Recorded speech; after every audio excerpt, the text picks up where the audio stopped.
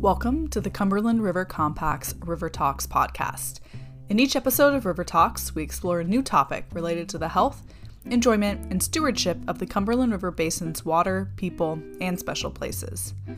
We sit down with experts, artists, researchers, professionals, and more to share their knowledge and experiences.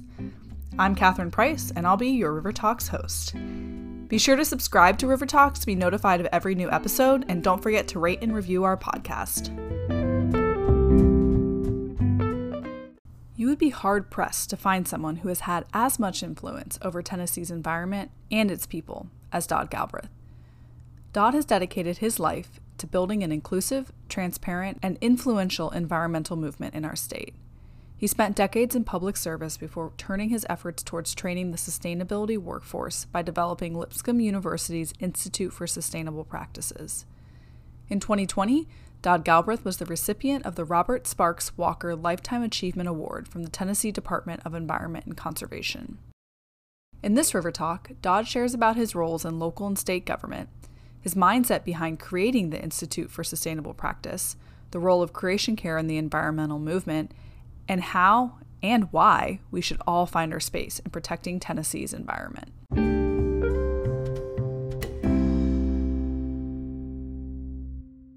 Well, Dodd, thank you so much for joining the River Talks podcast today. I'm excited to talk with you and just learn more about your perspective on Nashville and Tennessee environmental issues. And I think as we talk today, our listeners are going to learn about the really varied work that you've done and currently do.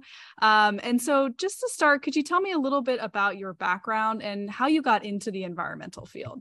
Oh, that's a great question. It was really an accident. I was a kid who just felt safer and more alive outdoors. And I grew up on two different kinds of farms, oddly enough, one in South Georgia, which was very different from the one in Tennessee that I grew up on. But from about, 0 to age 10, I played in the woods in North Georgia and romped across through cornfields and through. In those days, we call them pecan orchards. Other people call them pecans. But where I come from, we call them pecans. And just spent a lot of time outside. There were a lot of swamps and wetlands and really slow-moving, meandering rivers in South Georgia, where I grew up, south of Idalia. A lot of creeks that were full of water moccasins and copperheads. And for some reason, even as a kid, we were never afraid of those kind of things. And we should have been, because we would see them occasionally. The water moccasins down there get huge. And in Tennessee, it was a totally different environment. It was Highland Rim, Cumberland River Valley mixture. So we'd be playing on bluffs one day overlooking the river with these remnant Highland Rim kind of geologic formations. And then down below, we'd see the floodplain and the bottomland hardwood forests and totally different kind of wetlands with a different kind of species here in Middle Tennessee. And so I just had this early introduction to, a broad array of ecosystems and particularly a broad array of aquatic ecosystems. And so water kind of became my first love, fishing, swimming, just enjoying all forms of kind of water activities and all kinds of water environments. But oddly enough, I grew up with family who were Barry Goldwater Republicans on one side and Yellow Dog Democrats on the other. And so I never understood partisanship or ideology, because I had a mix of that among the people that I loved and that loved me the most. It's interesting the way you talk about kind of growing up and looking at water and looking at these ecosystems. And I can hear a lot of that in sort of the work that you do today and how you bring that perspective. And I think when I talk to people and ask them similar questions, this childhood love for nature and the environment often comes out. And it's good to know that people still have that in them when you're out there doing this work to protect these environments, because that is so valuable and kind of driving the work that you do. Like I mentioned, you wear many hats in the environmental world. So I'm going to ask you probably about a few of the different roles that you have, but let's start with actually here in Nashville on the Stormwater Committee. So that committee, you're the chair of that committee. Tell me a little bit about the role of that committee, what you all do with that committee, and what are some of the issues that you're seeing come through the Stormwater Committee? I think it's something people don't realize has the impact that it does in our community. Yeah, I agree. A lot of people probably watch public television and wonder how in the world the Metro Council representatives talk about the minutia of potholes and sewer lines. And it's even worse when you look at probably our stormwater committee, because we're talking about the minutia of riparian buffers and floodplains and how much floodplain storage is going to be interrupted by a proposed variance, or how much of a buffer we're going to lose. If someone has the corner of their addition for their grandmother, that they're trying to work onto their house, we're trying to work with them to create a little flexibility, but also to make sure it's mitigated. So it really all goes back to that original passion that I was talking about earlier. It's easy to do what you already love. And I'll digress for just a minute on this topic, because it's why I've stayed on the Stormwater Board as long as I have, I think 15 years or more now. I heard Carol Browner, the longest serving EPA director in history, say this at Vanderbilt recently. But when people ask her how she got into her line of work, she said it was just a total accident. I started off with an interest. My first few jobs, she said she quit because she hated them. She kept looking for jobs that were related to things she loved, and she kept doing them. And so that's what got me involved in stormwater. It was my first discovery of a passion as a young soil conservationist with USDA. So I was working with farmers managing stormwater in cultivated fields. And so our job was to keep cultivated fields from carrying fertile soil away, and reducing the productivity of the farms in our country's food systems, if that wasn't properly managed. And in urban stormwater management, which is primarily what the Stormwater Committee you're referring to, it's a different dynamic. We're dealing with pretty secure landscapes that are covered in forests to some degree, that are covered in suburban yards and residences, covered in parks and playgrounds, but then also covered by a lot of concrete, a lot of buildings, a lot of sidewalks, a lot of paved asphalt roadways. And that creates a hardened surface that causes a lot more runoff to occur. Matter of fact, half of all the runoff in Middle Tennessee in a purely natural environment in an average storm is meant to be infiltrated into the soil. And about half of all the rainfall we receive that doesn't go into the ground, that isn't pulled up into the tree, is supposed to be evapotranspirated up in the atmosphere. And so our job on that committee is to try to work with this altered human environment to try to minimize flooding for people downstream, try to make sure it doesn't get worse as Nashville grows, and to also try to deal with, being good neighbors to each other, being flexible in the variances that allow an Oracle, to build us a greenway while they're developing the new corporate headquarters, or that works with, like I said, the grandma or mother-in-law quarters that someone's trying to add to their home. And I love the way that you introduce the work of the Stormwater Committee, really with just balancing this simple infiltration, runoff, evapotranspiration. It's sort of three variables, but it has such a big impact on water quality. And I think, when we break it down to those three things, it can maybe make it a little bit easier to understand, sort of the impacts that we're seeing.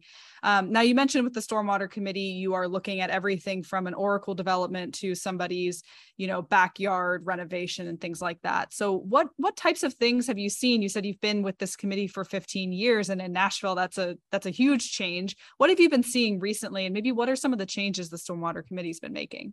Yeah, the biggest, I'd say the two biggest changes are that I actually had to come before the Stormwater Committee as a citizen when I was doing a stream restoration project at Ellington Ag Center. We needed to take vertical banks of 7 Mile Creek that were eroding and causing sediment to fall in the creek and causing a lot of habitat impacts by adding sediment to spaces where aquatic life need to thrive without sediment smothering them, which is part of the food web, which helps the bigger aquatic species thrive.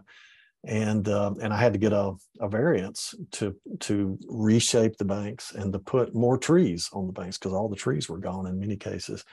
And one of the challenges that I dealt with was they said, well, you're going to slow the water down. You're going to create roughness in the floodplain if you add more trees. And so therefore you need a variance for that, because that's going to cause waters to rise upstream when people are expecting it to flow fast downstream. And I got to thinking, we're kind of looking at this one dimensionally, in that discussion. So what about the people downstream who now water is being held upstream the way nature would do it anyway? It's being slowed down, it's being spread out, the energy is being taken out of it. And so they're going to receive water later. So their flood peaks are going to be lower, even though some of the flood peaks upstream may go back to their original higher levels. They're still going to be flatter because there are these buffers or delays in the system that are natural that we don't have to pay for. They reassemble themselves. They plant new seeds to replace themselves when they die, as long as we don't get in there and mow under them and encroach them too far. And so that was one of the first things I learned, was that there was a need to create a more holistic approach to stormwater management. The second thing I observed was that it was a very casual conversation in closed rooms without any transparency other than the minutes of our meetings and those who attended in their memories. And so over time, we worked to add public television so that what people see is fully transparent to them. They know what's at stake. That helped enormously in the accuracy of information that the plaintiffs would bring us, not plaintiffs, that the applicants would bring us. And a reason I use the word plaintiffs like that, because we do work in a quasi-judicial role. So we're hearing two sides. We're hearing the staff's view of the regulations, and we're hearing the applicant for the variance view of how they would like to adjust how the regulations are affecting them on a particular site. And so it's really important that everybody have a little extra incentive to come prepared, to make sure their facts are verifiable and citable, and so that we could trace them in case there was a concern down the road. And TV enormously helped that. And I think it was Mayor Berry that actually helped us. As a matter of fact, I know it was Mayor Berry that helped us accomplish that. And then the third thing was the 2010 flood. Dramatically changed our perception of, being much more stingy with protecting floodplains from variances that might be helpful, but that we could frankly do without through better alternatives analysis. Asking the applicant to consider, moving their footprint, or asking the applicant to just consider another piece of property. I remember one case, we had a gas station proposal that was going to be put basically on top of a wetland alongside of a stream. And I just finally asked the applicant, I said, would you say that you're putting gasoline and oil closer to the stream and closer to the hydrology of our community, or further away? And of course, they had to answer in the affirmative. Yes, we're putting it in a pretty wet site. I said, well, why would you want to pick this site? So they withdrew their application and they went and found a drier site. That's not to say that wasn't happening before. The thing that we had coming into this process, and now, one day when I stop doing this, I'll be leaving this same kind of dynamic behind, and that is the amazing professionalism and technical expertise of Metro Water professionals in Davidson County. One gentleman who supervises that division is basically kind of the provost for the National Floodplain Managers Association. So he educates and designs curriculum, for floodplain managers all over the country. We have individuals who previously worked with the state who now work with Metro. They have written guidebooks, low impact development guidebooks. I know way back under Mayor Purcell, the stormwater staff recommended to Mayor Purcell that he appoint me to an advisory committee to update all of these sustainable and low impact development practices. And so we were light years ahead of other parts of the country. And also in regard to flooding, we have very tough requirements for building minimum floor heights 5 feet above base flood, which a lot of floodplain managers around the country, tell us is just unheard of, in their communities. And all of that wasn't driven by the 2010 flood, but the 2010 flood gave us clarity and certainty that was pretty critical. And so the staff that we had at the beginning of that process not being perfect and at the end have enabled us to quickly upgrade things all along, because it's really the political will of the community, the policymaking framework of the community that allows better ways of doing things to occur. And fortunately, we had good staff who quickly pivoted to that need, already had the concepts and the draft policies, already had researched that really well. And so we were able to lead the nation in that regard. And I would add one other thing that doesn't come up very frequently, and that is kind of a, precedent setting situations. We had a case come up involving a parcel on the Cumberland River that a landowner really wanted to develop. He bought it well after the buffer ordinances were passed. It was in a frequently flooded area. It was an area of the county where first responders would have to go in there and rescue people if there were houses there, because even the roads adjacent to the homes would have been underwater during a major flood event. And we denied it with a tie vote. It went to the state appellate court.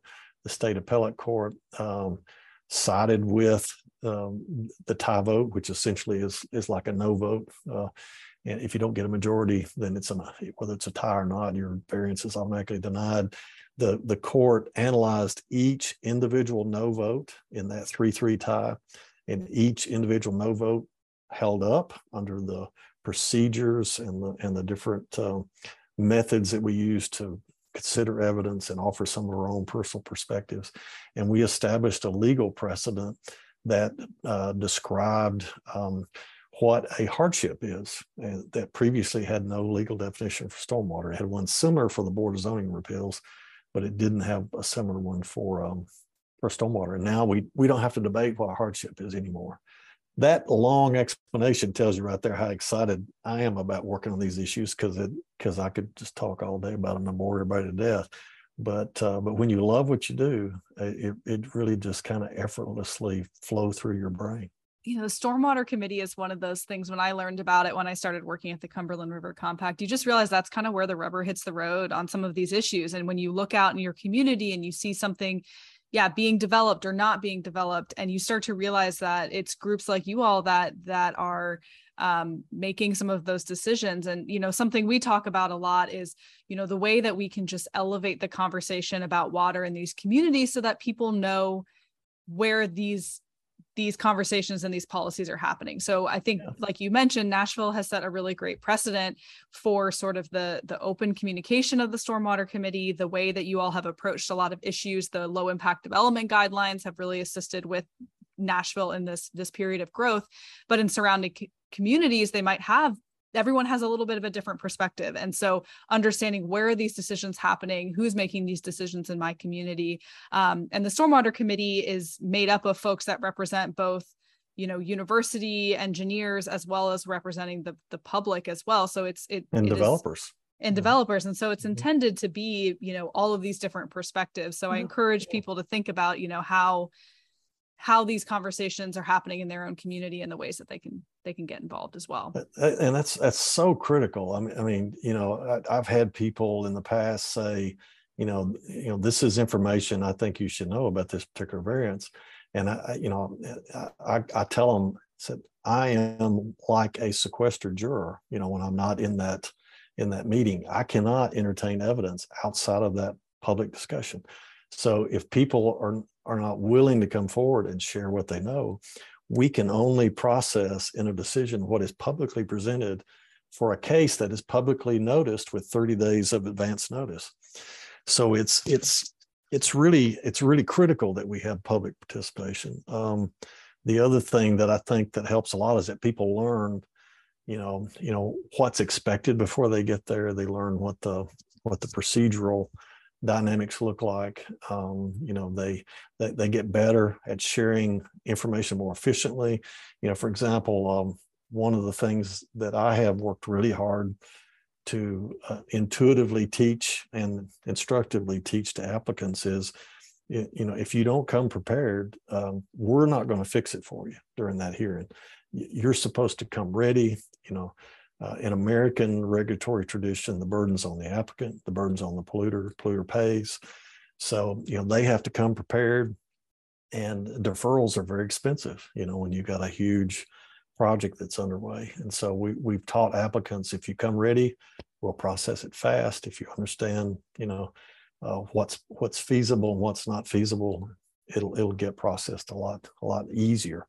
Honesty is really important, and a lot of times honesty is also a good fiduciary defense against doing something that one day somebody might hold you financially accountable for. So in some cases, I'll actually ask questions that force people to put things on the record, so that we'll have that record down the road in case they were not honest with us. And I'm not there to judge whether they're honest or not, but it is a responsibility, I think, of the chair to get all of the evidence on the table, in the record, so that down the road, all those things can be reevaluated if something goes right or goes wrong. Mm-hmm. Well, it's really important work, and I'm glad that you've been part of that and seen those changes. And I've watched a few of those committee meetings just as we were preparing for this conversation. It's interesting to see the variety of things that come up. So I definitely encourage people to check it out. You talked about, how Nashville is a little bit unique in some of the work that we've been doing in water. And you also work statewide. So I know you also work with the Water Quality Oil and Gas Board. And so what are we seeing across the state when it comes to water issues and sort of the work that's happening at the state level? Yeah, I've got a very unique perspective because, I've managed environmental policy for, in part for Governor Ned McWhorter and in the whole for Governor Don Sundquist. During those years, wetlands issues were really hot. We were focused mostly on West Tennessee in those days because 80% of Tennessee's wetlands are in the western part of the state.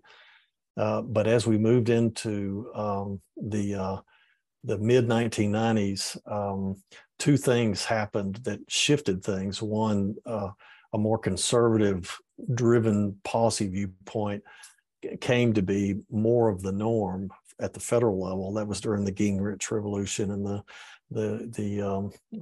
I forget what it was called, the deal with America or whatever it was, the contract with America, all the Republicans in Congress signed.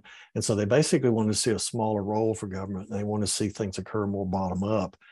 And because of that, we learned to go out into the community and engage people more on water issues and find out what was important to them, and then work towards their needs that were floating up, to use a water analogy. And that turned out to be a very effective way to kind of manage policy. And in those days, the water board that I now sit on had a lot more power. It had power to hear appeals. It met for 2 days. It met every month of the year almost. Over time, this new kind of less top-down approach, more bottom-up approach, got codified in legislation and in a new framework for how that board works. And the board I sit on now actually combines at least 2 boards, maybe 3 boards that were previously separate boards.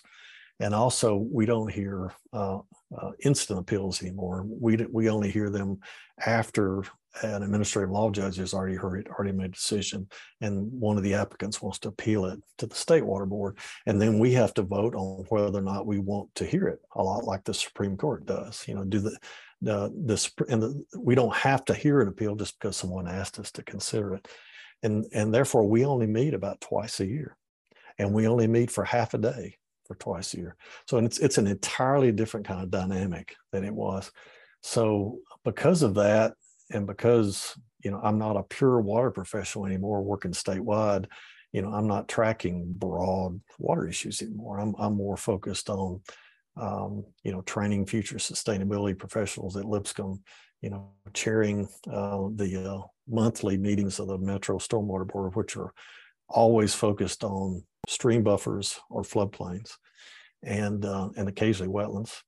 And this 2 half-day a meeting year where I've yet to participate in an appeal that we had to hear and process, and I've yet to participate in any significant policy decisions because it is a dramatically pared down kind of process.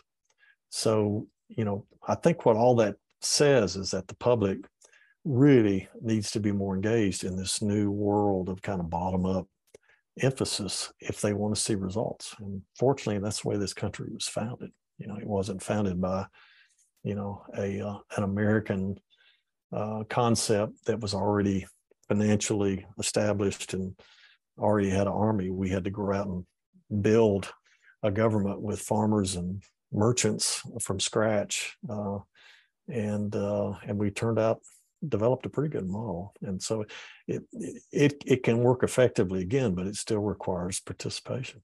By the way, I'm not encouraging people to go out and start a revolution either over water. That's not what I was saying. But organizing that influential collection of common interest. Mm-hmm. It can be done peacefully, and it can be done institutionally, or it can be done through average people. Yeah, and I think we talked about it with the Stormwater Committee, but also what you're talking about at the state level. These boards and commissions sometimes seem so kind of abstract in how they function, but then when you hear from you who are on these boards, on these commissions, and saying that the participants are really important to these conversations, the public comment, I think it reiterates to people that, groups like you all are ready and want to listen to that public comment and to engage in those conversations. So for people to feel encouraged and not discouraged from being an active part of the process. Yeah. And I would also encourage people to be a student of civics, which we don't teach a lot in school anymore. And I don't like hearing old timers like myself kind of beat up school teachers and others for not teaching civics anymore, because we all have that responsibility, whether it's taught to us or not.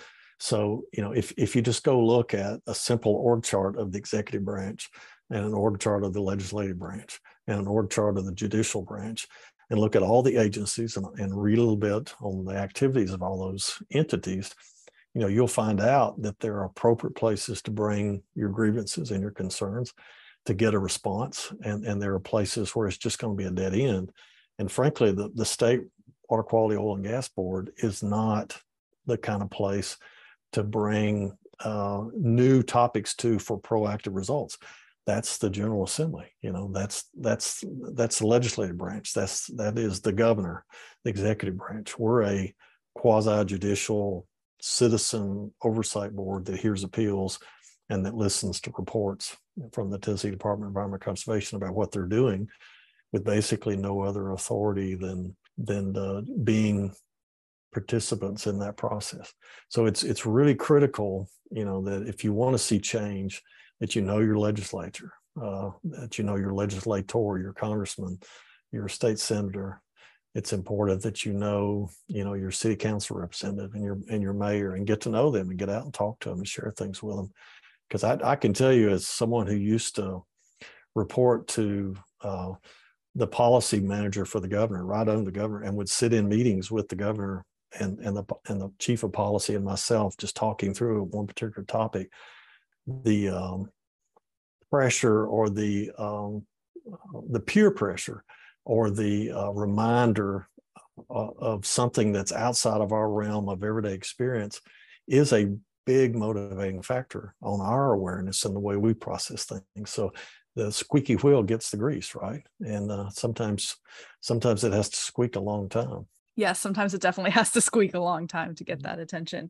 Now, I want to go back to something you mentioned about kind of training the future stewards, because that's a lot of the work that you do now with Lipscomb. So tell me a little bit about what went into the creation of Lipscomb's Institute of Sustainable Practices as you sort of transitioned in your career. Yeah, it was really kind of the culmination of a lot of life lessons. I had worked with farmers in the beginning of my career in my 20s, and I realized that without a graduate education, I wasn't influential with executive decision makers.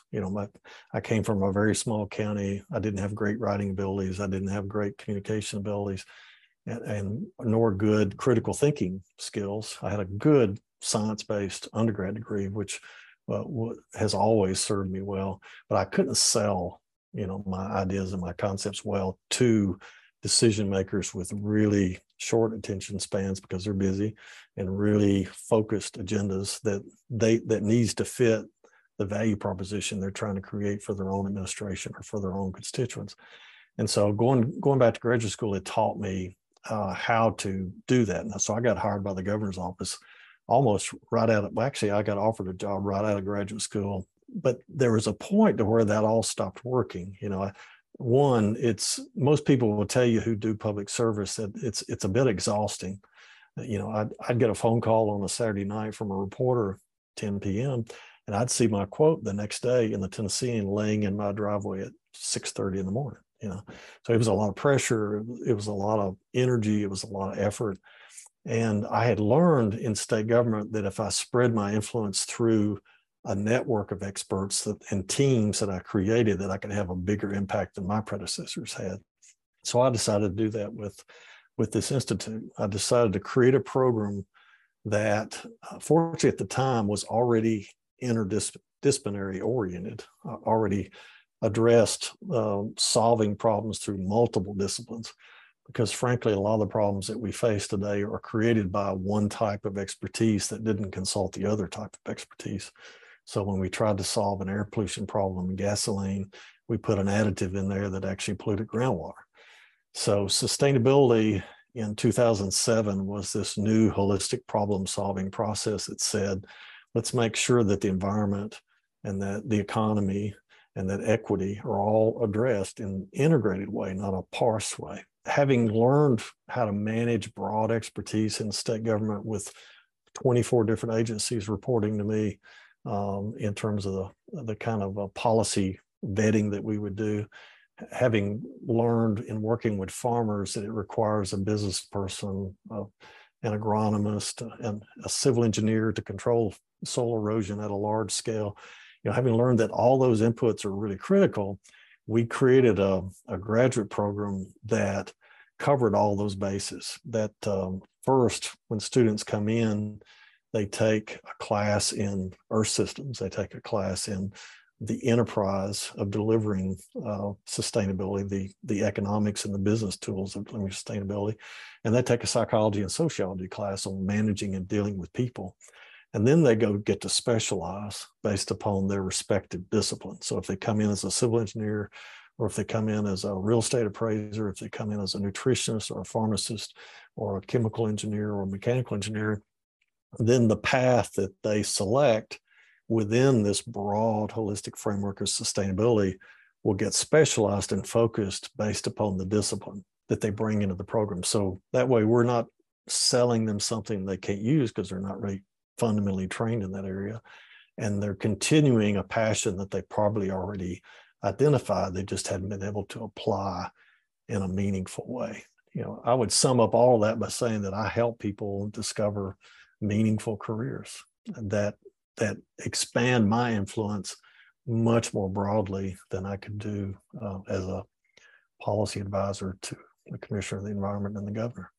And when you look at the list of graduates from your program and the companies and organizations and agencies that they're placed with, you really do see that impact. And I found many people that I interact with, through work here that went through the Lipscomb program, and it's really sort of seen as, okay, yeah, this person went through this program. We know sort of the background and the perspective they bring. So it's, you definitely have that influence in the community, and Thank you.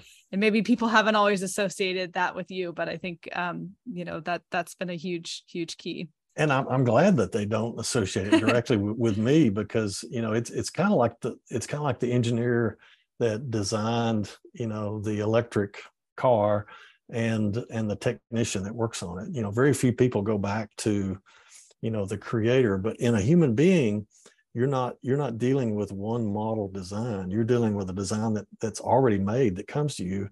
And so all I'm doing is saying, have you thought about this, or have you thought about that?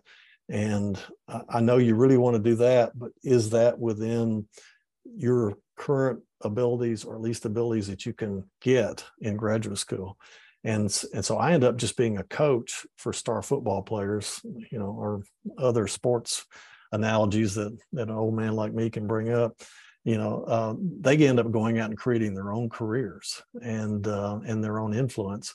And it's funny when I think back at the people who most influenced me The first one was Dr. Ruth Neff, who was the founder of the Tennessee Environmental Council. It was her position that was vacated in the governor's office that I was asked to fill. And I used to have a lot of conversations with her about how to be influential in that job. And then later on, Leonard Bradley, who was this incredibly thoughtful policymaker that went all the way back to Governor Dunn's days, and then Ben Smith, who hired me. Justin Wilson taught me, how to think smart and how to ramp up your intellect to deliver quick results.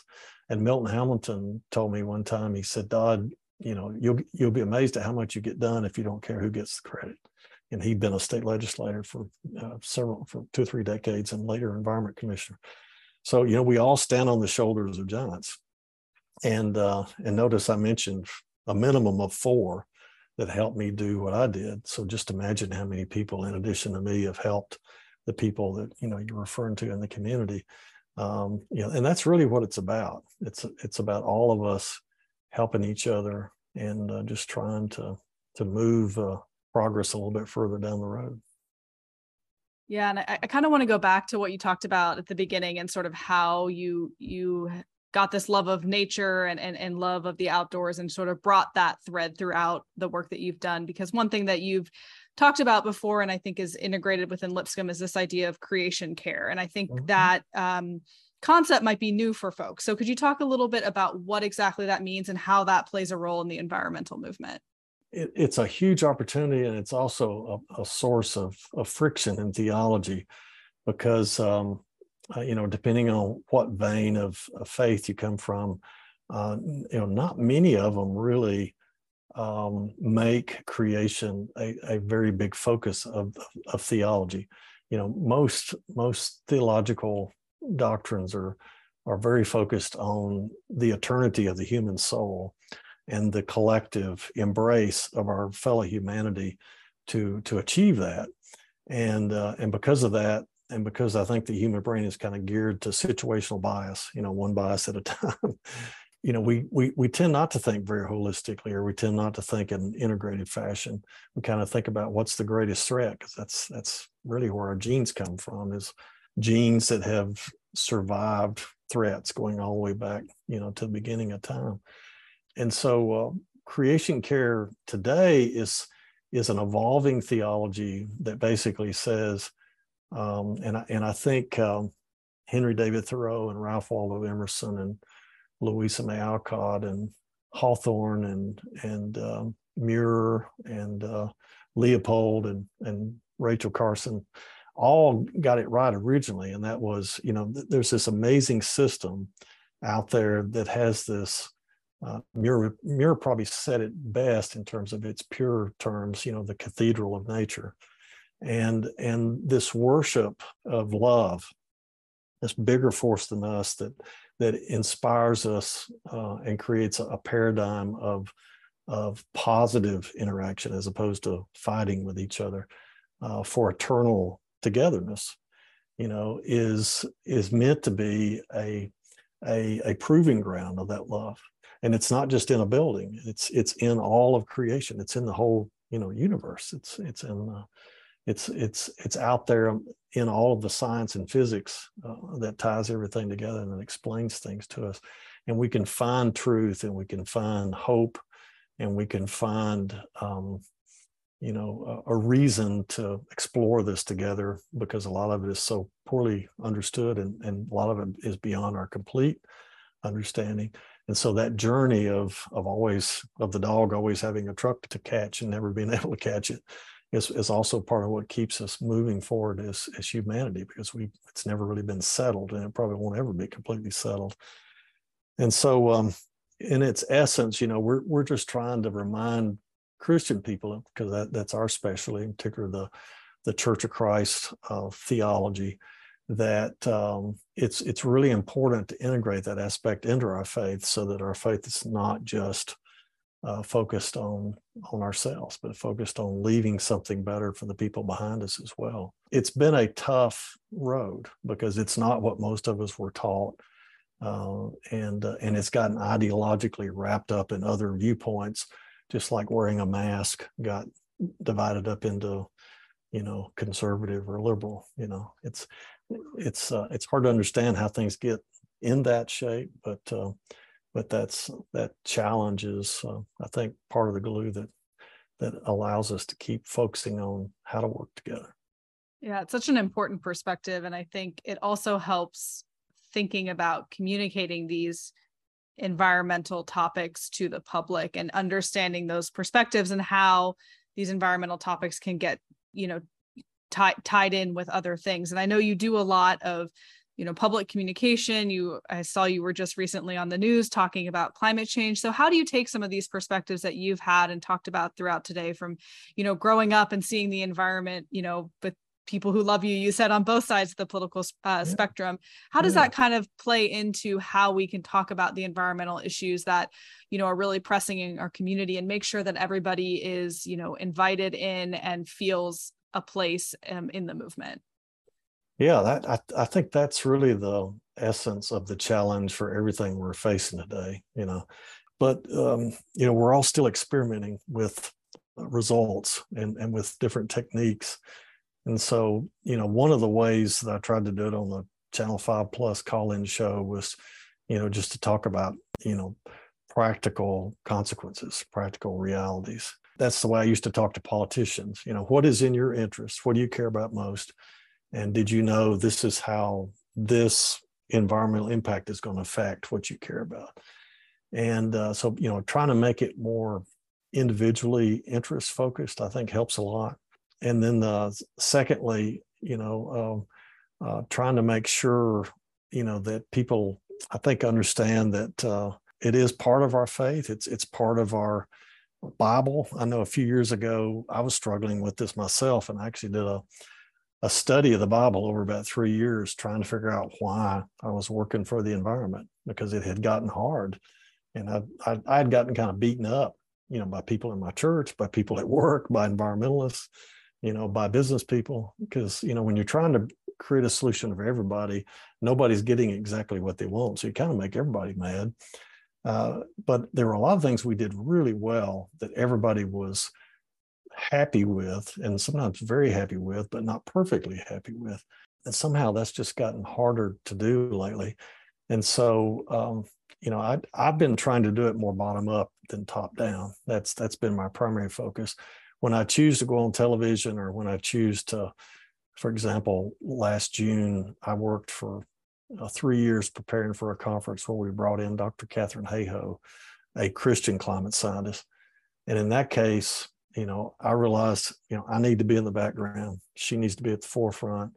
And so we did everything we could to create venues for this Christian physicist, climate scientist, who was also an IPCC climate report author, and a devout person of faith, so that she could be heard in a way that people hadn't heard before. And she got a standing ovation. So I think a lot of what I do these days has more to do with indirect influence. I'm trying to help Ben Hall communicate a message that he's already interested in a way that people haven't heard it before. I'm trying to help our faith-based community in our Church of Christ network of universities hear from a scholar that there's no doubt that she's a good scholar, a science, and there's no doubt she's the highest level scientist you can imagine as a physicist, and a Christian. There's no doubt that she practices her faith and lives out her faith. Trying to put those kinds of, free of doubt experiences in front of people using someone else's voice, because mine has already gotten, frankly, trite because they've heard it so many times. So that's probably unique in American history. I think early in American history, you could have listened to the same person for decades, like Abraham Lincoln and others, and you continued to respect their view. In this age in history, we get tired of the same voice really quick. Maybe it's an attention span thing. I'm not sure what it is. So I think it's really critical that we as professionals kind of go back to Milton's advice, that he gave me is, Dot, if you don't mind who gets credit, it's amazing what you can get done. I think it goes back to kind of all those different hats and roles and ways that you have taken this love and appreciation for the environment and figured out how to make change happen. And it's not just one way. It's not just one way. And I think that, people learn that with time, all these different avenues that we have to take to drive change. And that it also takes time, and that it's one year leads into year two, leads into something that might happen 5-10 years down the road. And through that's all water. Water's yeah. always looking for the point of least resistance, right? Yep. It bumps into something and it moves over until Goes it finds a leak. Yep, exactly. And so through all of this time and this career, that you've had, and you've talked a little bit about kind of what keeps you going, but I just want to close on, what gives you continued hope and optimism in the work that you do in protecting Nashville and Tennessee's environment? Yeah, human history. That's what gives me hope. And then, like I told Ben Hall, my faith, a lot of people in my faith community talk about the predictions for the end of times, the end of the earth, where the earth supposedly is supposed to be destroyed, and then there'll be this return. But the more precise view of Old Testament doctrine and New Testament language is that the earth is going to be purified by fire, and then God will meet us in the sky, and then we'll all come back together to dwell on earth for all of eternity. That analogy, is very consistently applied all through science, from using fire to clean native grass stands, to purify them of weeds and the wrong type of species, to going through very difficult times in life, being made through challenging times and becoming stronger human beings. Another analogy is the purification of metals. How you have to kind of liquefy metals and then scrape off the impurities, and then to get down to pure silver or pure gold. So there are all kinds of analogies that keep repeating themselves. But like I told Ben, if you look at the prophecy in the context of science, yes, we could turn the planet on fire with nuclear warfare, or we could make the planet so hot with climate change, with human-induced climate change, that we could become almost like Venus, where 98% of our atmosphere is CO2 and the average temperature is 900 degrees Fahrenheit. Those are two scientifically valid ways for the prophecy to come true. If you look at the physics of all that and the further science of all that, you'd find out that the sun, any sun in any solar system, as they begin to die, they expand. And as they expand, their heat expands. And so we're at the perfect distance from the sun that's healthy. Just imagine what's going to happen when that sun starts to die. A scientist predicts that our sun's life is about 5 billion years out. And that process of enlarging as a dying star is maybe halfway or a little further between now and that 5 billion years. So let's just say we have 2.5 billion years before the sun purifies our planet. And if you're a Christian, before God comes back and joins us all together to dwell here in this new, purified, better place, that leaves a lot of hope, doesn't it? That leaves 2.5 billion years to get it right, or launch nuclear weapons in the short term, or continue to let climate change spiral the way it's going, and have another 100 to 200 years get worse and worse and worse. I think the challenge is really up to us. I'm very hopeful that we have time. I'm very hopeful that we have a creator working with us to come up with things we can't do by ourselves. And I'm very hopeful from human history that, human beings have always defeated evil eventually. Civil War, World War I, World War II. We've always vanquished evil. We've suffered enormously in the process, but we've always vanquished it. So what other kind of feeling could I have? And but the one thing I do worry about is how do people like me who are nearing retirement contribute in a way that ensures that will happen without exhausting ourselves, without overdoing it, so to speak. Because I do feel a little less energetic than I did 40 years ago, but I'm still I'm better equipped than I've ever been. But I'm very excited by the 20 and 30 and 40 and 50-year-olds behind me. So. Well, Dodd, thank you so much for this conversation. I think your impact in Nashville and Tennessee, is wonderful, and the perspective that you bring to these issues is really appreciated. It's a new conversation. It's a new way to look at topics that we've talked about, for a while. So I really appreciate you joining me today. I would just say, to everybody who's listening, just study, get informed, get out there and get engaged in your own unique way. And you'll be surprised what good can come from it. The evidence is there that every minute person can contribute in a small, brief period of time and have an impact.